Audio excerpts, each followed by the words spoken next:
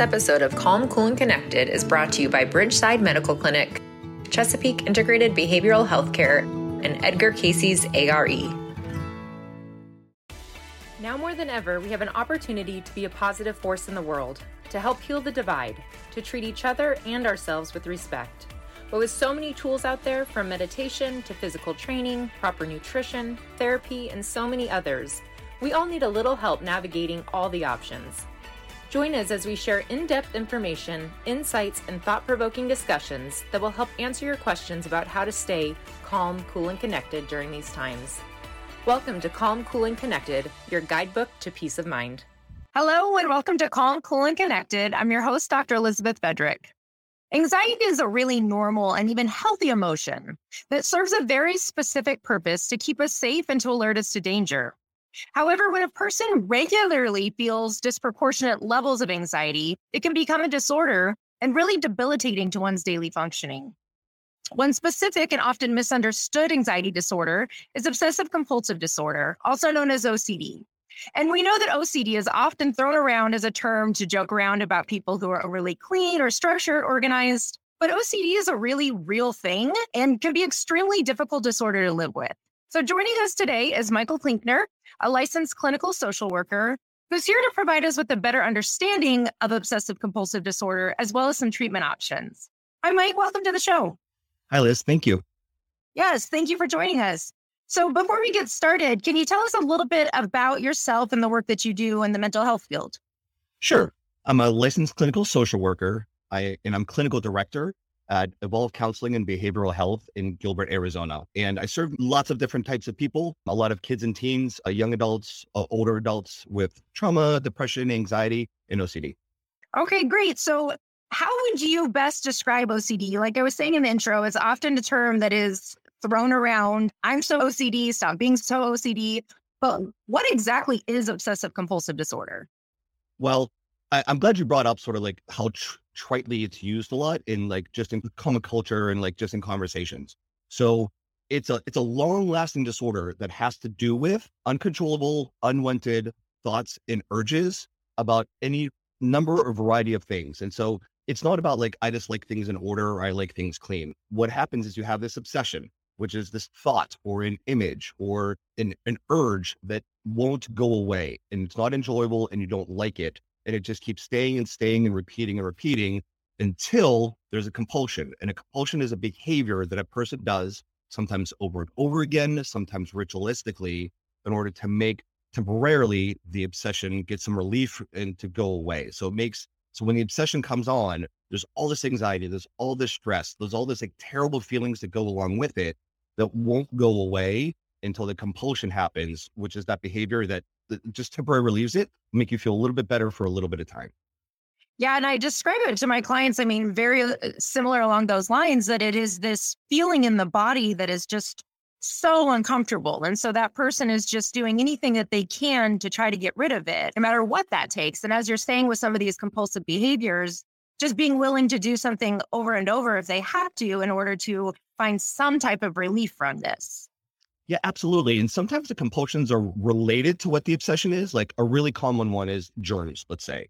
And so the person has a certain way they have to wash their hands, or a certain number of times they have to wash their hands, or in a particular sink in a particular way, or something like that.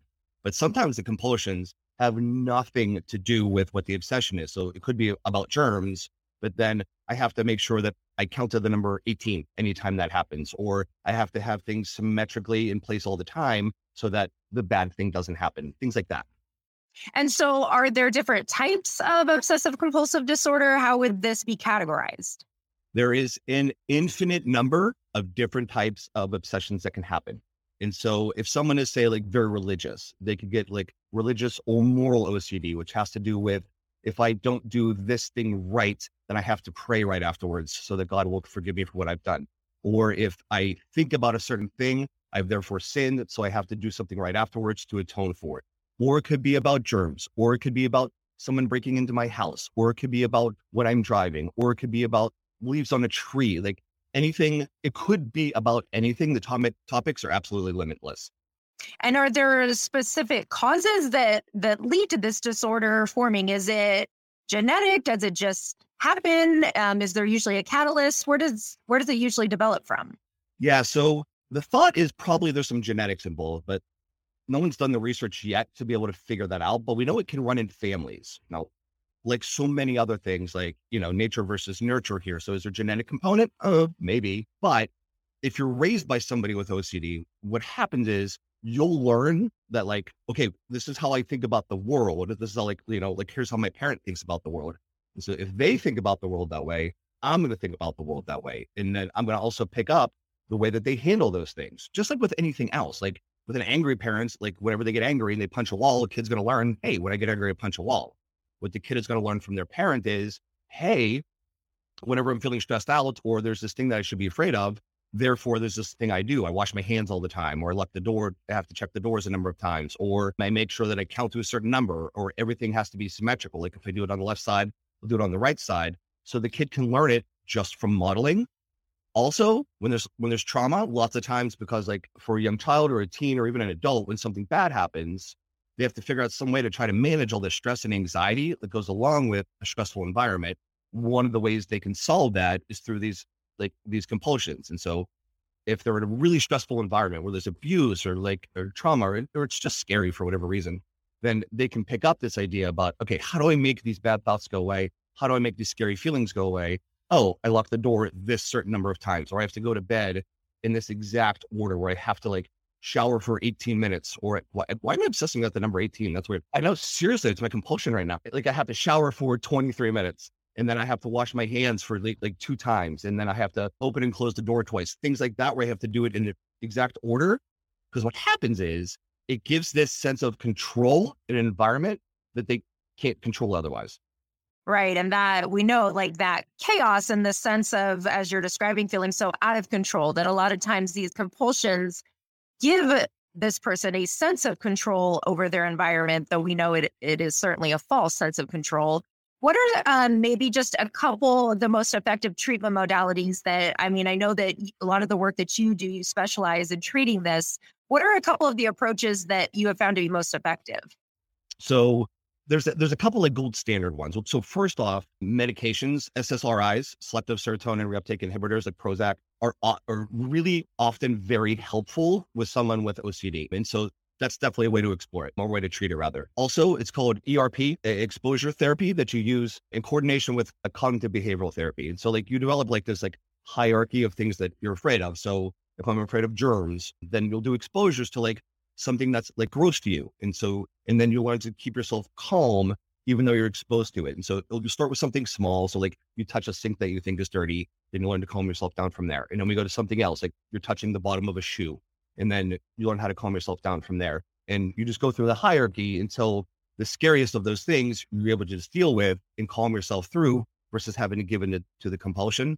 Also, EMDR, eye movement desensitization and reprocessing, is also the protocols that you can use. First off, dealing with the trauma that's lots of times associated with obsessive compulsive disorder, but also dealing with the compulsions and the associated obsessions that go with it. You can use EMDR for that too. So what would you say, like, maybe one piece of advice for somebody listening who can relate to this? Maybe they have had concerns that they've been dealing with OCD. What's one piece of information you might give for somebody listening? So if you're thinking, so again, it's not just about you need things to be neat or clean or a certain way. This is about, you can't stop thinking about a thing until you do this other thing. And it's torture. It's torture. It's torture. It's torture. OCD is so rough. And so what I would say is go seek professional help. Go find someone in your area. You can either do it through so if you have someone that's trouble going outside, do it through telehealth in the beginning. But you got to seek professional help. It only gets worse. It doesn't get better on its own. OCD is chronic. It is long lasting, and it worsens over the years. It's not just a phase. It doesn't get better by itself. And it's not something you can necessarily treat by yourself. You can't do exposures to yourself. You can't EMDR yourself through this. This is one of those things that you just need someone who knows what they're doing to help out. Start with your doctor. Start with a psychiatrist. Go there, maybe get the medications first, and then go see professional treatment from there.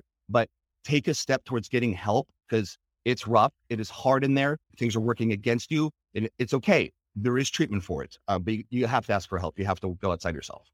Yes, absolutely. I agree wholeheartedly with that. Tell us, where can our viewers find you? Social media, website, where can you be found?